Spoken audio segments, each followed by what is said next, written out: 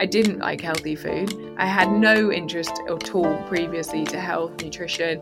I knew nothing. I knew literally nothing. So who on earth am I to publicly write about this topic? Like, truly, who am I to do that? I think that's what really, really, really stopped me. I was so embarrassed. Welcome to the Out of Hours podcast, the podcast for people who are creating things they think should exist in the world. I'm Georgia Ritter, founder of outofhours.org, a community for people with side projects. I believe that everyone has a great idea, and working on things we care about can help us be more creative, more resilient, and more confident. But there are barriers that stop us from starting. Sometimes time, money, or network, but also self-belief, not knowing where to start and wondering what other people might think. On this show, I'll explore the stories of people who have followed their curiosity, been brave, and started a side project, only to turn it into something much bigger than they ever thought possible. I'll explore the stories of non-profits, businesses, creative projects, and social movements to understand the practical first steps they took, the doors these small ideas can open, and the magic that happens when you start taking your own ideas seriously. Today on the podcast, we have Ella Mills, the founder of Deliciously Ella. Ella started Deliciously Ella as a blog for plant-based recipes over 10 years ago when she was still at university. Having been diagnosed with a chronic condition, spending time in and out of hospital with drugs having no meaningful impact, she turned to the internet for answers. Originally, she started the blog as a personal project, but she eventually released it to the public. It turned out it was something other people were looking for too, and it gained over 130 million hits within the first few years. Buoyed by this success, she launched an app, which went straight to #1 in the UK App Store for food and drink, thanks to the growing online community that she's so known for today. She also released a cookbook, becoming the best-selling debut cookbook of all time in the UK. Together with her husband Matt, she's grown the business even further, expanding into a deli, which is now their flagship restaurant, as well as many new products listed in places like Waitrose, Starbucks, Tesco, and Sainsbury's. We talk about why building moments of calm is so important to her, what people get wrong about plant-based diets, her skincare routine, and why she doesn't want to be famous. I hope you enjoy. It's been 10 years since you first launched the first recipe, right? It was spiced sweet potatoes with an avocado cream. And Deliciously Ella comes a lot like other side projects from solving a personal pain. So you were studying at St Andrews University and you fell sick. You were dizzy, you had a racing heart rate, chronic fatigue, digestive issues and UTIs. And then you were finally diagnosed with, I think it was an autoimmune disease. Is that right? It's actually not an autoimmune disease, but it's the kind of manifestation is quite similar. It's a dysregulation of your autonomic nervous system. It's called postural tachycardia syndrome. And yeah, I couldn't control my heart rate, my digestive system, my circulation, my immune system. I had brain fog, I had chronic fatigue, I had extreme infections. I spent 3.5 years on antibiotics, used to have antibiotic drips. Basically, there was kind of nothing in my body that was working as it should do. You had all of these symptoms and then you were diagnosed drugs that weren't working. And then at some point, something clicked and you just thought, I'm going to do my own research on food, diet, or other things that can help.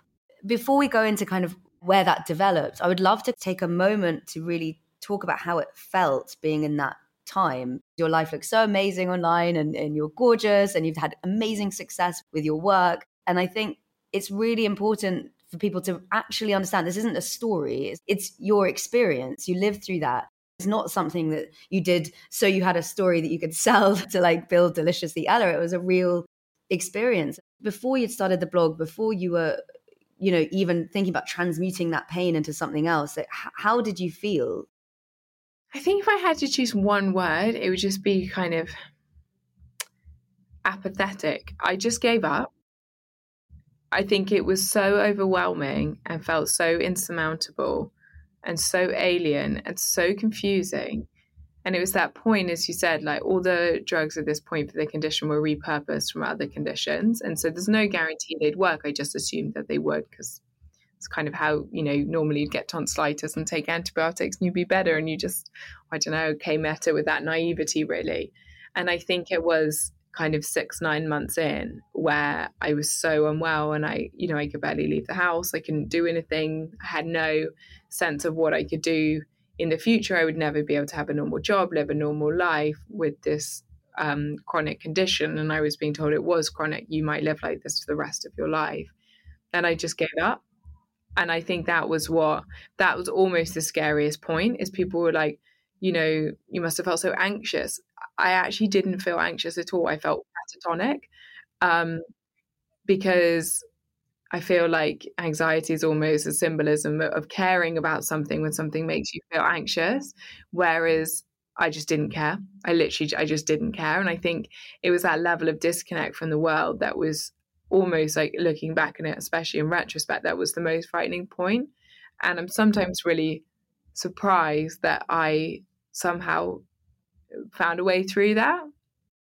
That's why I think your story is so important, because this is telling people, even when you feel apathetic and hopeless and depressed, you can take one small step to do something that will make you feel slightly more empowered. I think so many side projects, people have that in common. They experience some pain and they think, fuck, like, I don't want other people to have this, or I just need to do something about this, to make myself feel better. I really want to go back to that first recipe. Where did you get that energy from? Like, was it for you or was it for someone else when you first wrote that recipe? Yeah, no, and you're so right. And I think, just to circle back on something you said there, I think it is that sense of empowerment that you get, because I think starting is, whatever we're talking about, starting is the hardest point.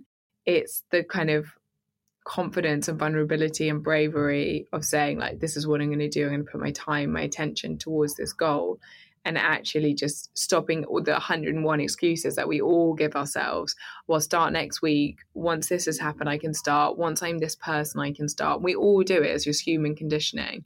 But I feel like that, like, if you're in a place where you're not particularly happy, or you're feeling stuck, or you're feeling low self-esteem, I feel like continuing to break that self-trust of telling yourself you'll do it and not doing it every day only exacerbates the problem. So I think if you do one thing today, I would say, like, just start, even the smallest, tiniest, most incremental step, but just take a teeny step.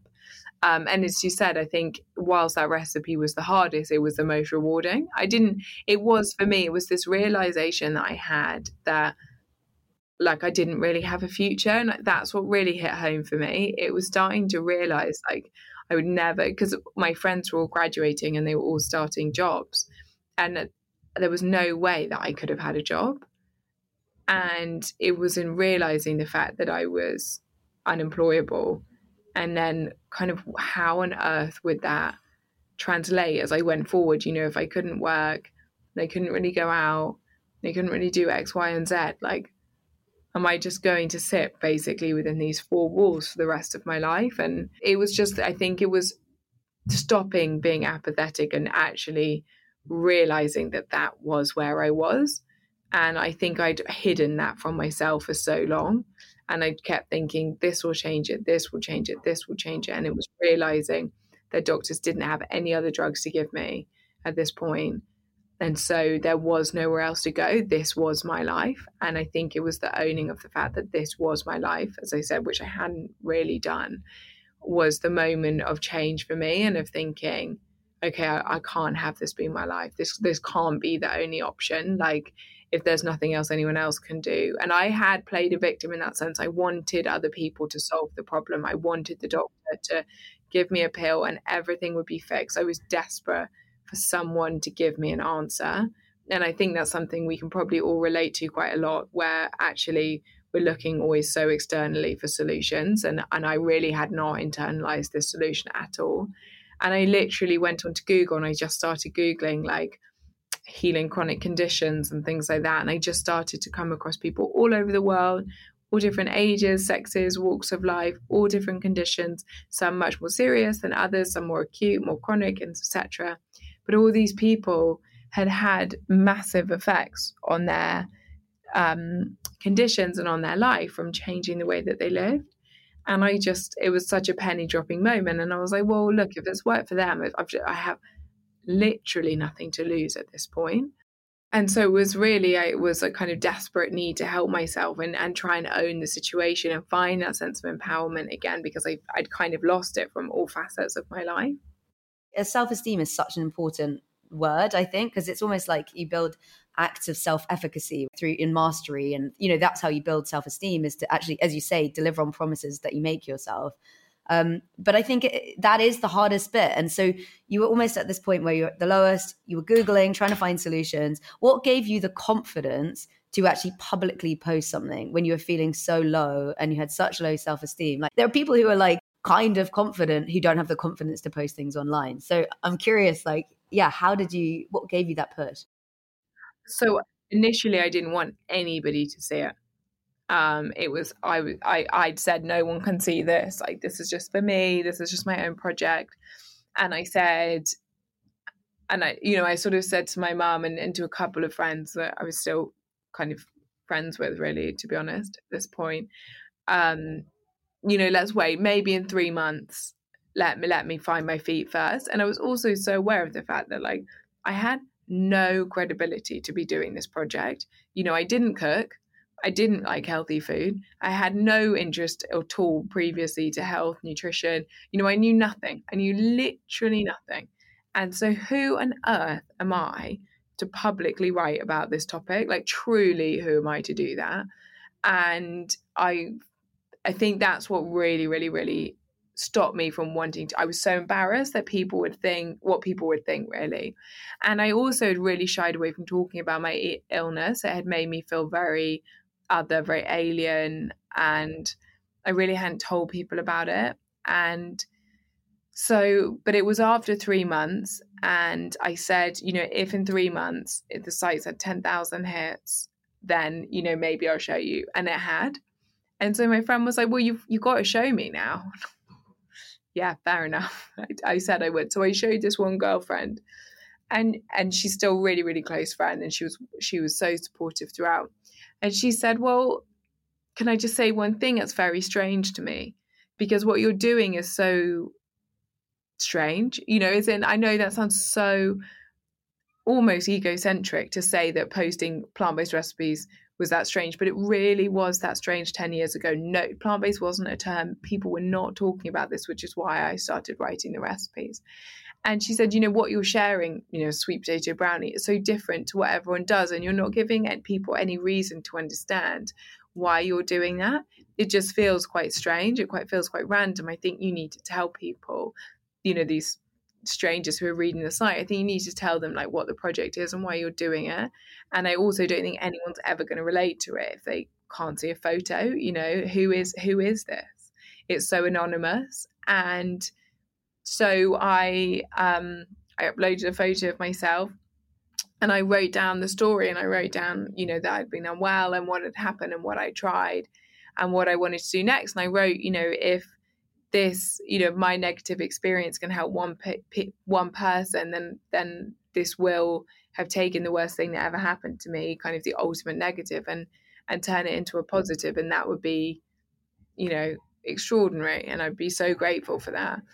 And that was so empowering. And I do think, again, if people, there's things that you want to do in your life and you're nervous what other people think, your kind of ego's talking to you about that, I do think there is something really, really empowering about just owning it and trying to find a way to feel comfortable in that vulnerability. But again, as you said, I do think when you're coming at this place of having nothing to lose, it is helpful. It really, really is. How did you get 10,000 people to visit it in the first few months when it was so not known as a need, or as a... I don't know. I don't really know. I mean, I still don't really know how these things really work. But I think, blogs and WordPress sites, they were really taking off. I think the recipes would have just come up for people searching, because I was posting a lot of recipes on there. It wasn't the nascent stages because they were established, but there weren't many to read. So they were and they were really gaining a lot of traction. Whereas again, now I don't think people read blogs in the same way. I think starting in that same way, the internet's very, very crowded. There's a lot of online recipes. I just don't think it would have had the same pickup. You released a book on Amazon. This was your debut cookbook, and it became, I think it still is, the highest selling debut cookbook ever in the UK, which is insane. Why do you think it has had such phenomenal success? Yeah, it spent 8 weeks at number one on Amazon across all categories. Yes, so I don't think it's one thing, and I think success really is one thing. I think it's very multifaceted. I think there's 100% a right time, right place element. I think there's, moving first into a space is undoubtedly helpful. It's infinitely more difficult. I look at, our move, for example, into retail, that's 90% of our business now. That's by far the bulk of the revenue. We're the number one brand, for example, in our category in Waitrose. Like we've got, our snacks are driving more growth in the cereal bar category than any of the big brands that you know of across Sainsbury's, etc. But they never would have got it. Getting them listed now would be nigh on impossible. Why? Because the space is now so busy, whereas when we listed them, there weren't natural plant-based snacks on shelf. And so there was a white space opportunity to be taken. Now, to say that you're going to then sell better than all the brands that have now taken those spaces, that's really, really difficult. So I don't think you can underestimate being at the right place at the right time. But I think that we simplify that far too much as well in our culture, because a lot of people could have taken that space. And I think the reality is that I think, and I don't want to simplify it, but I do think that hard work is something that is fundamentally really what it is. And I know Kim Kardashian got in a lot of trouble for saying that was the root of her success. And I see the backlash, but I also see what she was trying to say, which is that, I don't think people with the best businesses have the best ideas, have the best products, are the best people. I do think that it is so hard and it is so relentless. And we have both worked 365 days a year for 7.5 years now on this. We've cancelled, I think we've tallied 18 holidays. We've been to no weddings. We have no friends. And I don't say this to do us down. I just say this is our life. And we have poured everything into this. And when there's a problem, doesn't matter what's going on, we cancel it and we fix the problem. And I just don't think you can underestimate what that really looks like with people. And I think that there is, because we see so much of hashtag girl boss and entrepreneurship through the lens of social media, I think it's created this glamorization that's just not the reality.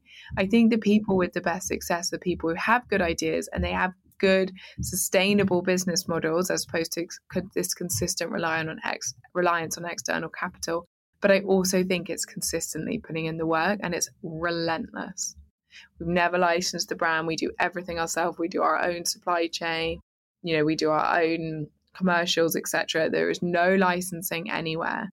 And again, that would have been a much easier route. It wouldn't have built the valuation that the company has, but it would have been a much, much, much, much easier route. And I think what's driven us, though, is being useful. As a listener, reader, however you're interacting with the brand, we actually can play a genuine role in your life that differentiates us from the other brands. We've seen that time and time again. I mean, with our oat bars I was talking about earlier, we'll make 14 million of them this year. Just as an interesting example, they launched into store in 2017, and I really need to find out the name of it because I can't remember now, but they launched next to a bar that was one of the big multinationals. We did not have a marketing budget. We didn't have anyone in our marketing team. We had organic social media and the awareness of the brand and the authenticity of the brand. We had £0. We had no external capital to spend on it. They had a multi-million-dollar marketing budget just for this product. That product's not in store anymore. It was delisted. It did not work. It did not sell. And I think it's a very, very interesting example of the fact that I think there's this premise that get loads of money, it will work. And I just don't think that the world works like that. I think you've got to create something that consumers think is useful, that's genuine, that's something that they can connect to. Now people probably would call it community-based marketing, right? Do you find that phrase now do you ever feel that's a bit icky? I think it just doesn't work. I think that's what I would say. And, it's if you want to actually build community, and by the way, I think that's an amazing way to build a brand, start by actually building a community. Like, why should someone take part in that community? Like, what do they gain? And I think this, like, is how a lot of big brands use social media. Like, the consumer benefits in no shape or form from it. It's entirely transactional. Like, it's not, doesn't kind of play into the algorithms and the content that people want, etc. And I think so many brands struggle with that. So I don't find it icky as much as like I find it almost I find it naive. Like, I just don't think it works like that. You can't just say like, I'm going to build a community and then they'll sell my product. Yeah. You have a lot of people who absolutely love you. And then with any size of notoriety, you're going to have people who are critics or detractors. And I think with you, because you're so open and you share so much about your own life, sometimes feels like people can be quite weirdly like disappointed or as if they're your friend or they know you and they're like, hey, you don't do that. And you're like, I'm allowed to do what I want or I'm allowed to change. Do you find that difficult? I think I would find that so tricky. Like as if they know you, being like disappointed with you. Like your mum. I think it's always trying to have those honest conversations with yourself, isn't it? And I think it's of realizing, again, it's like, if what we want to do is help people change their health and change their well-being, like as you said, the idea that everyone's going to like what you say all the time is so mad. It's so far from what would be reality. And so I think it was like, it's so worth it though for the people whose life it fundamentally enhances. And so I think it was just this recognition, like you've just got to let it go. Like just don't respond, don't engage in it. Just like everyone's entitled to their own opinions and expectations. And like, if you don't meet them, that's okay. But again, I think this all gets so much easier because, I think especially again, and I'm sure anyone who's in like early stages or kind of like just thinking through a premise or something that they want to do, in the early stages, everything does matter. So I think having that perspective is really difficult because every day is make or break. Like you are so, no one's guaranteed. Like we're just off Oxford Street and every day I walk past the old Topshop and Oxford Circus and I feel like it speaks to me. It's like, you're never safe. There's no one, the fact that that's not there anymore. It's like, it speaks to the fact that like being complacent is the worst thing you could ever be. But equally you're not, we've got the business to a point now that like each individual thing adds up to a tapestry that's whether we continue to succeed and grow, whether we don't, but each one on its own won't make us or break us. And I think it becomes easier to let go of that criticism or that disappointment or that not working out because it's not, that individual thing is not all or nothing. And I think also if I've learned one thing, it's that pretty much nothing's ever either as good or as bad as it initially seems. And again, I think the more experience that you have, the more like really difficult challenges that you've had, the big obstacles, you realize like there's pretty much a way through everything. You've just got to be willing to try and find that solution, to pivot, to change, whatever it is. But almost nothing's definitive. And again, I think the more experience that you have and the more times, like you were saying earlier, self-esteem building is almost in repetition. It's keeping doing the things. And then you've got an arsenal that you can show yourself like that you'll be okay and that you can do it. And I think the more you do it, the easier it becomes almost to relax into it. As I said, not because collectively everything doesn't matter. It absolutely does. But nowadays, most disappointments won't make or break things. It's so interesting that what you're saying at the beginning around the difference between like the early stages of the business as well, because it feels like at the early stages, it's probably quite difficult to differentiate feedback from people who are hurt and looking to hurt you because they're hurt, like transference. And it feels like there's a lot of people online who are just disappointed in life and then they just put that on other people without thinking that there's someone else there. But then there's also amongst that people who are really offering helpful, constructive feedback. Exactly. And you've got to take that on board. Like that's essential. Like that's absolutely essential, even if it's not delivered in the nicest way. Like that is critical. But how do you do it? Because I feel like I'd need to get someone to do it for me, because otherwise I'd get distracted, like seeing all the... But if you to get someone to do it for you, you don't really learn. As in, like, you've got to, like, have that finger on the buzzer, like, really get the pulse of it. Is this an isolation? Is it not? Because also, like, sometimes those people shout the loudest, but actually, like, changing something would not be the right thing to do for the vast majority of other people. So I think you've got to be so close to consumer feedback to really, if you're going to use it as anything to kind of drive your business or your decision making.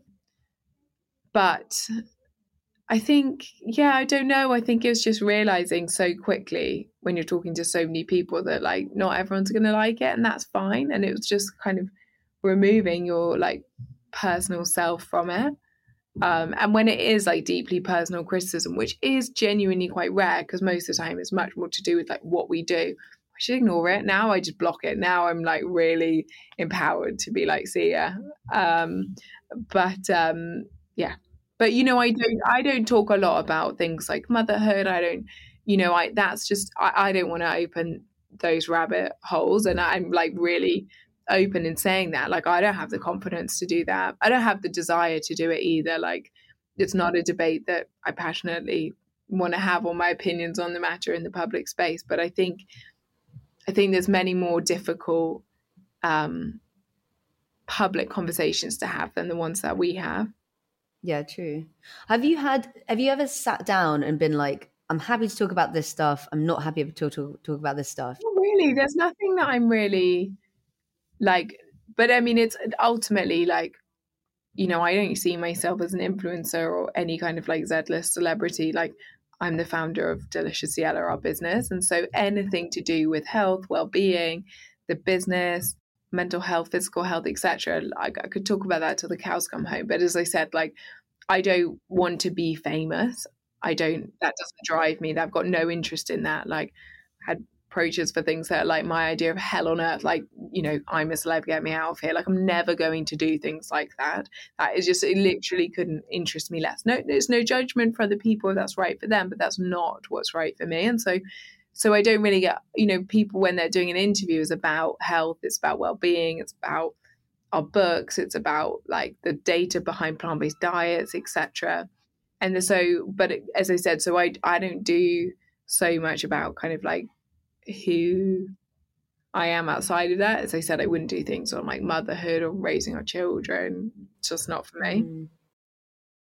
Does it, if you're someone who doesn't actually enjoy the fame side of it, and I think absolutely Deliciously Ella as a brand is distinct from you, but you are a big part of it still, and who you are, and you know, your story. Do you ever wish you could just like be like erase yourself from the internet and just be like just running the business, you know, quietly? No, I love that side of it. I love that being able to kind of, I guess if I feel, you know, and certainly as the business has grown and we've got people so much more qualified to do every role in the business than I am. And I think, you know, in that like hard look of like, what do you bring to the table, Ella? Like, what do you actually do now for the business that's helpful? And I think what I am good at is almost like translating the information for people. You know, it's what I did for myself. It was the premise of Deliciously Ella. Like, there's all sorts of information out there about nutrition and well-being, and like, how do I actually do this on every day? Like, how do I do this on a Monday? And I think that's what I'm good at. I think I'm good at inspiring people to make changes, in getting the information to feel tangible and exciting and delicious, which is how it's actually going to stick in people's lives. And I think I really enjoy being part of that. I really enjoy being part of these conversations. You know, I could definitely see a world where, you know, like, you know, more involved in kind of advocacy for healthier kind of policies and things like that. Absolutely. I really enjoy that part of it.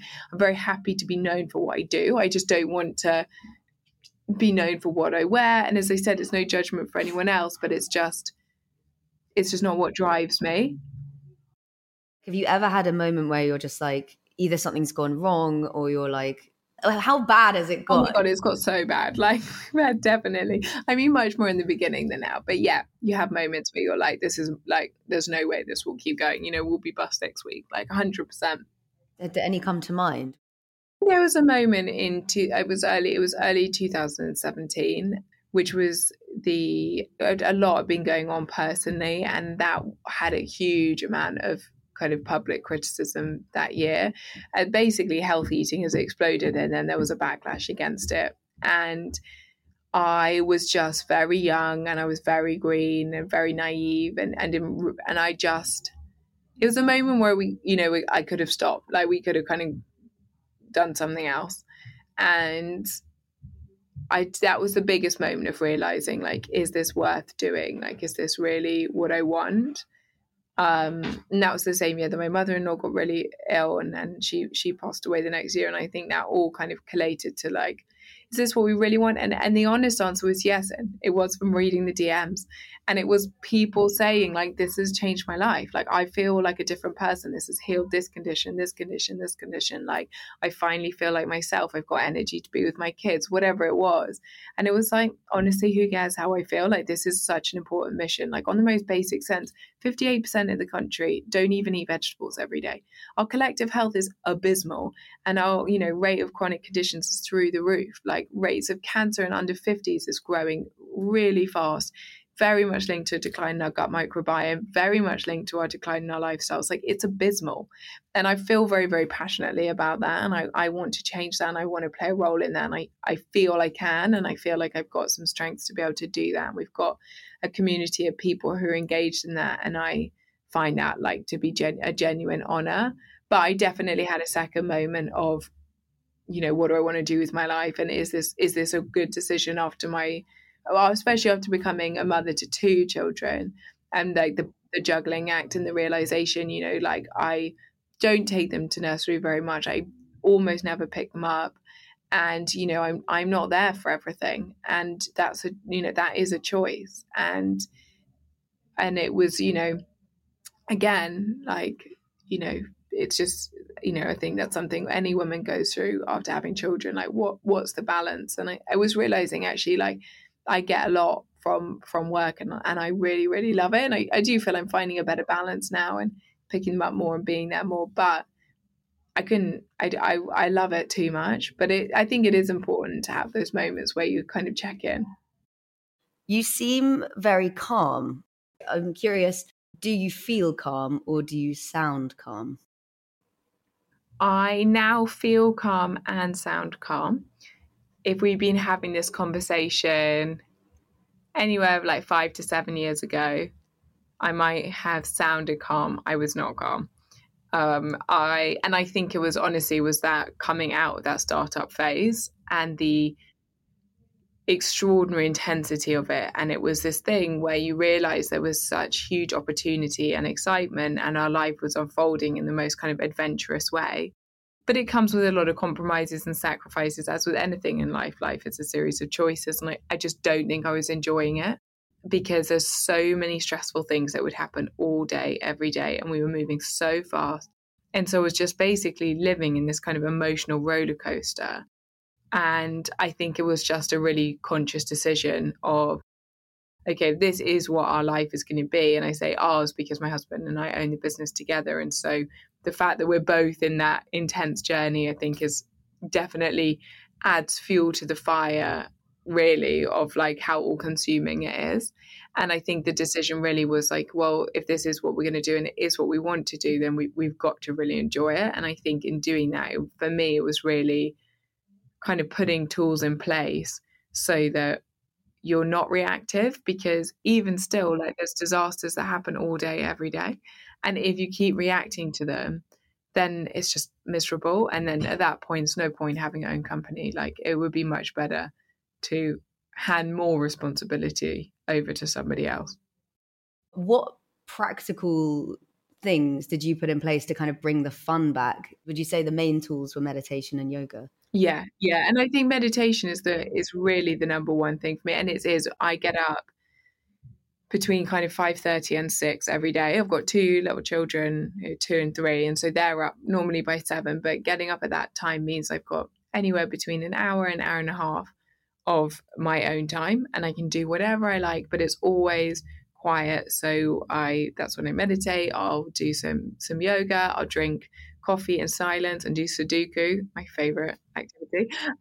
Or, it's very, very quiet, and it just gives me a sense of peace, of headspace, of perspective. And it's so interesting how different the day feels, even if the day is identical. But it used to be like you wake up with an alarm, or you wake up with the girl shouting, "I'm awake," and you're straight into breakfast, and then you're straight into the commute, and then you're straight into an intense day at work, and then you're rushing home, and then you're finishing your emails, and you're trying to feed yourself, and you just collapse into bed. And like, you can only do that so many times before life just feels like it's sucked out of all the fun, all the joy, any sense of kind of point. And as I said, I feel like the stress then really starts to accumulate.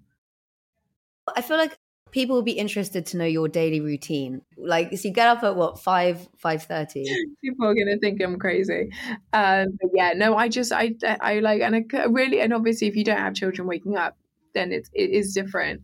But I feel like everybody needs calm every day. Like, we live in such a stressful world. Like, you've got, like, on a physiological level, you need to balance that out. Like, you can't just live in your sympathetic nervous system all the time, which is how most of us live now. Like, you do need some calm to feel a sense of peace, to be able to enjoy the world and not feel chronic stress. Like, I don't feel stress in any shape or form, which I think is a miracle. And as I said, that's a long process to get to that point. But I do think it's worth getting up early for. And so, yeah, I meditate, I do yoga, drink coffee in peace. And then, yeah, I've never missed breakfast with the girls, like really never, ever. And bath time and bedtime either. And then I'm in the office all day, and I do a kind of multitude of different things. No days are ever the same, which I love. I probably I'd get bored very quickly. Otherwise, so I am genuinely very grateful for that. I also think I'm going to get in trouble if I don't ask what your skincare routine is like. I asked a friend of mine, hey, I'm actually speaking to Ella Mills tomorrow. What would you ask her? And she paused and she said, what's her skincare routine? No, I do love skincare. I really, really, really do. So I'm like on her wavelength 100% with that. Do you know what? I actually keep it so simple though.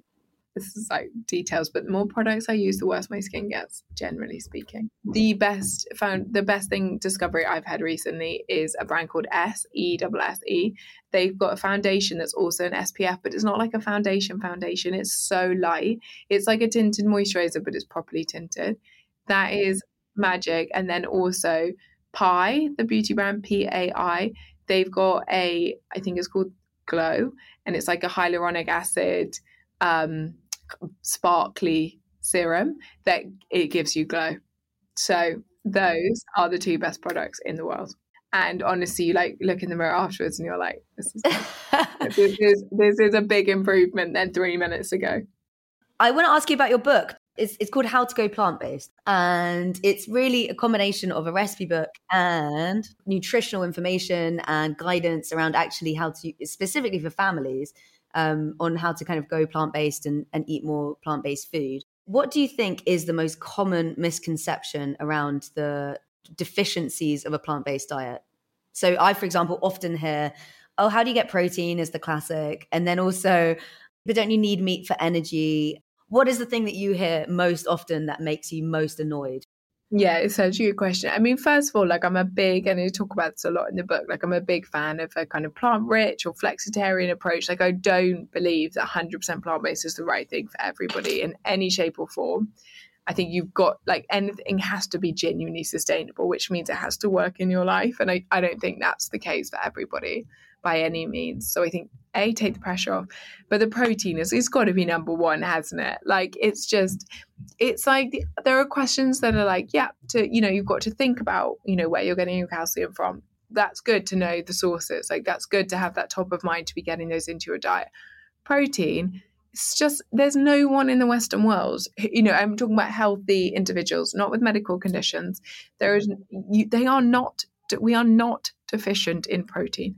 Like, every study shows that vegans, pescatarians, vegetarians, omnivores, they all eat more the protein than you need. Like, omnivores eat way more protein than you need. So, like, just don't worry about protein unless you only eat the same thing 3 meals a day, 7 days a week. You probably don't need to be thinking about it. Whereas fiber, for example, like fiber, we just like the average, I think 1 in 10 people in the UK get enough fiber every day. It's no one. And fiber's like the critical component of a healthy gut. And obviously a healthy gut is a critical component of a healthy mind and a healthy body. And so I think that's really interesting. I think the average intake's about 60% of what you need. So I always find that quite fascinating, that it's like, oh, where do you get this? Where do you get that? And I'm always like, where do you get all these? That is the most annoying thing. I don't mind getting a lecture from you if you're eating a great diet, but you're not even eating a great diet. Exactly. But yeah, it's a massive misconception. Do you also, as you're saying that, I was thinking, I think often it's less actually that they think they're deficient in protein. It's more that they associate protein with being strong. It's often men who see protein as like the answer to becoming stronger without actually looking at the science of how much protein you need in order to build muscle and what else is needed.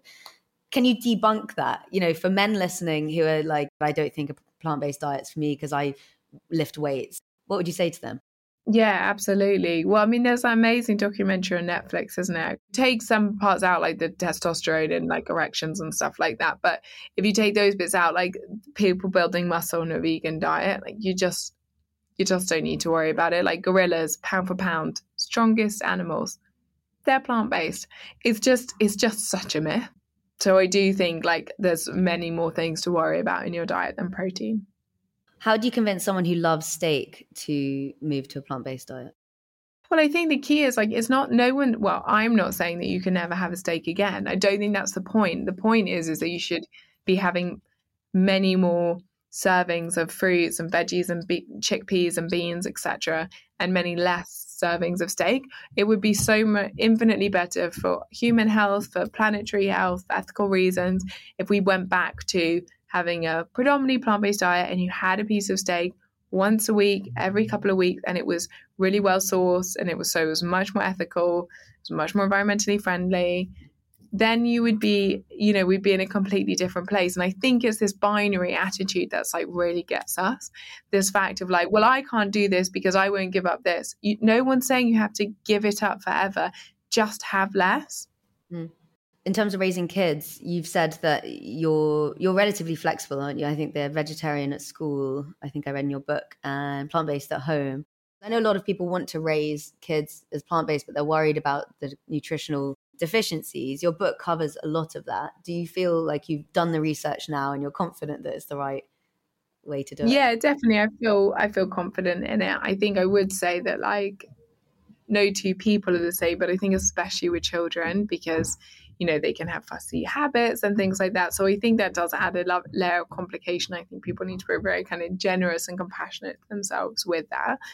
I certainly, for us, a fully plant-based diet is not right for them, because I really want them to go to birthday parties and have the birthday cake and have the ice cream and the cookies and whatever it is and be part of it. Food's a very social experience. And I think that's the same way that I say 100% plant-based isn't right for a lot of adults for a very similar reason.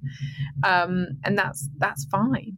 But it's this binary obsession that I think that we have with having to have rules and having, it's like, you can't go out this evening and have pizza and margaritas and then tomorrow make like a blueberry porridge and eat a salad. We're just very bad at having that true sense of balance.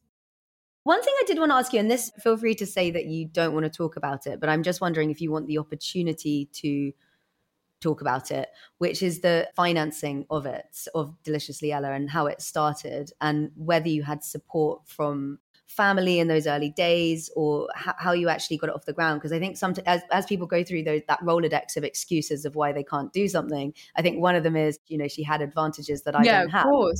Yeah, of course. And I totally understand that. I mean, no, we didn't. It was all self-funded, but it started so small. Like it started with cooking classes and supper clubs.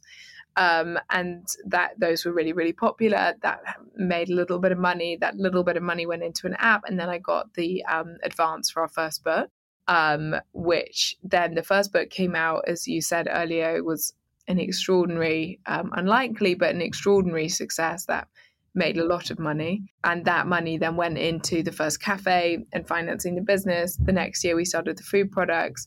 Then that all grew. Then in 2017, the business was growing really fast and we weren't at a place to be able to do invoice financing, etc. We suddenly had listings with Sainsbury's, with Ocado, with Waitrose, with Starbucks, Holland & Barrett, Boots, like thousands and thousands of retailers, and we needed support with cash flow. So we raised a really small amount of money, sub 20% equity, and we bought those shareholders out last year.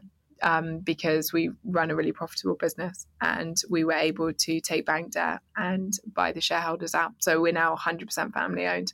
Any tips? You've said consistency, passion, authenticity, and hard work have all been kind of key components to your success and and where you've got to today, are there any final piece of advice that you would give someone who's sitting in their room, has an idea, but is kind of feeling too shy or too unconfident to actually just make that first step? I think there's two parts of that. I think it's all the advice you gave, but I think it's coupled with like, it has to be financially sensible.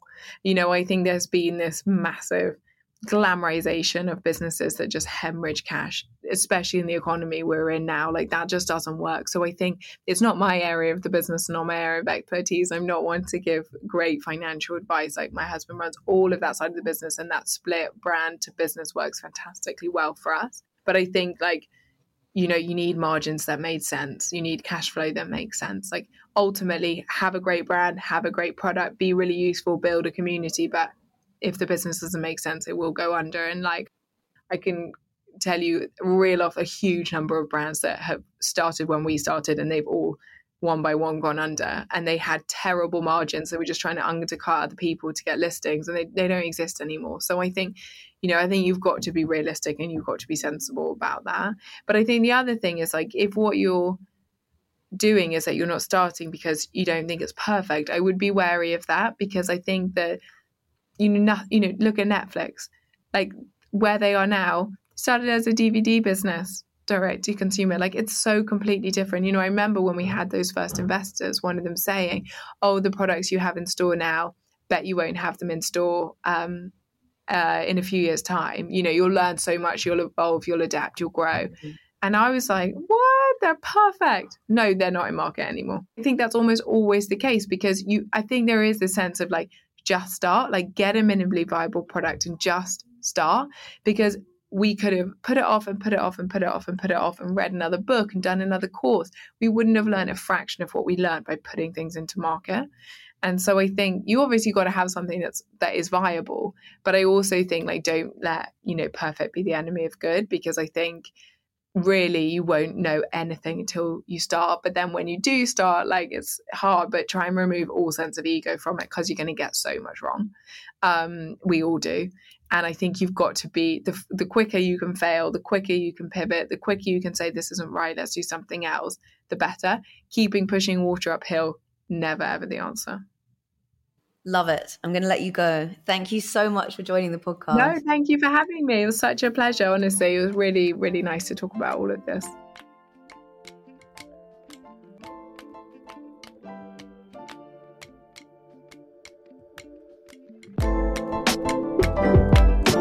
Thanks for listening to the Out of Hours podcast. If you enjoyed this episode, please do leave it a review. I always read them. Or if you want more from Out of Hours, sign up to our newsletter. There's a link in the show notes.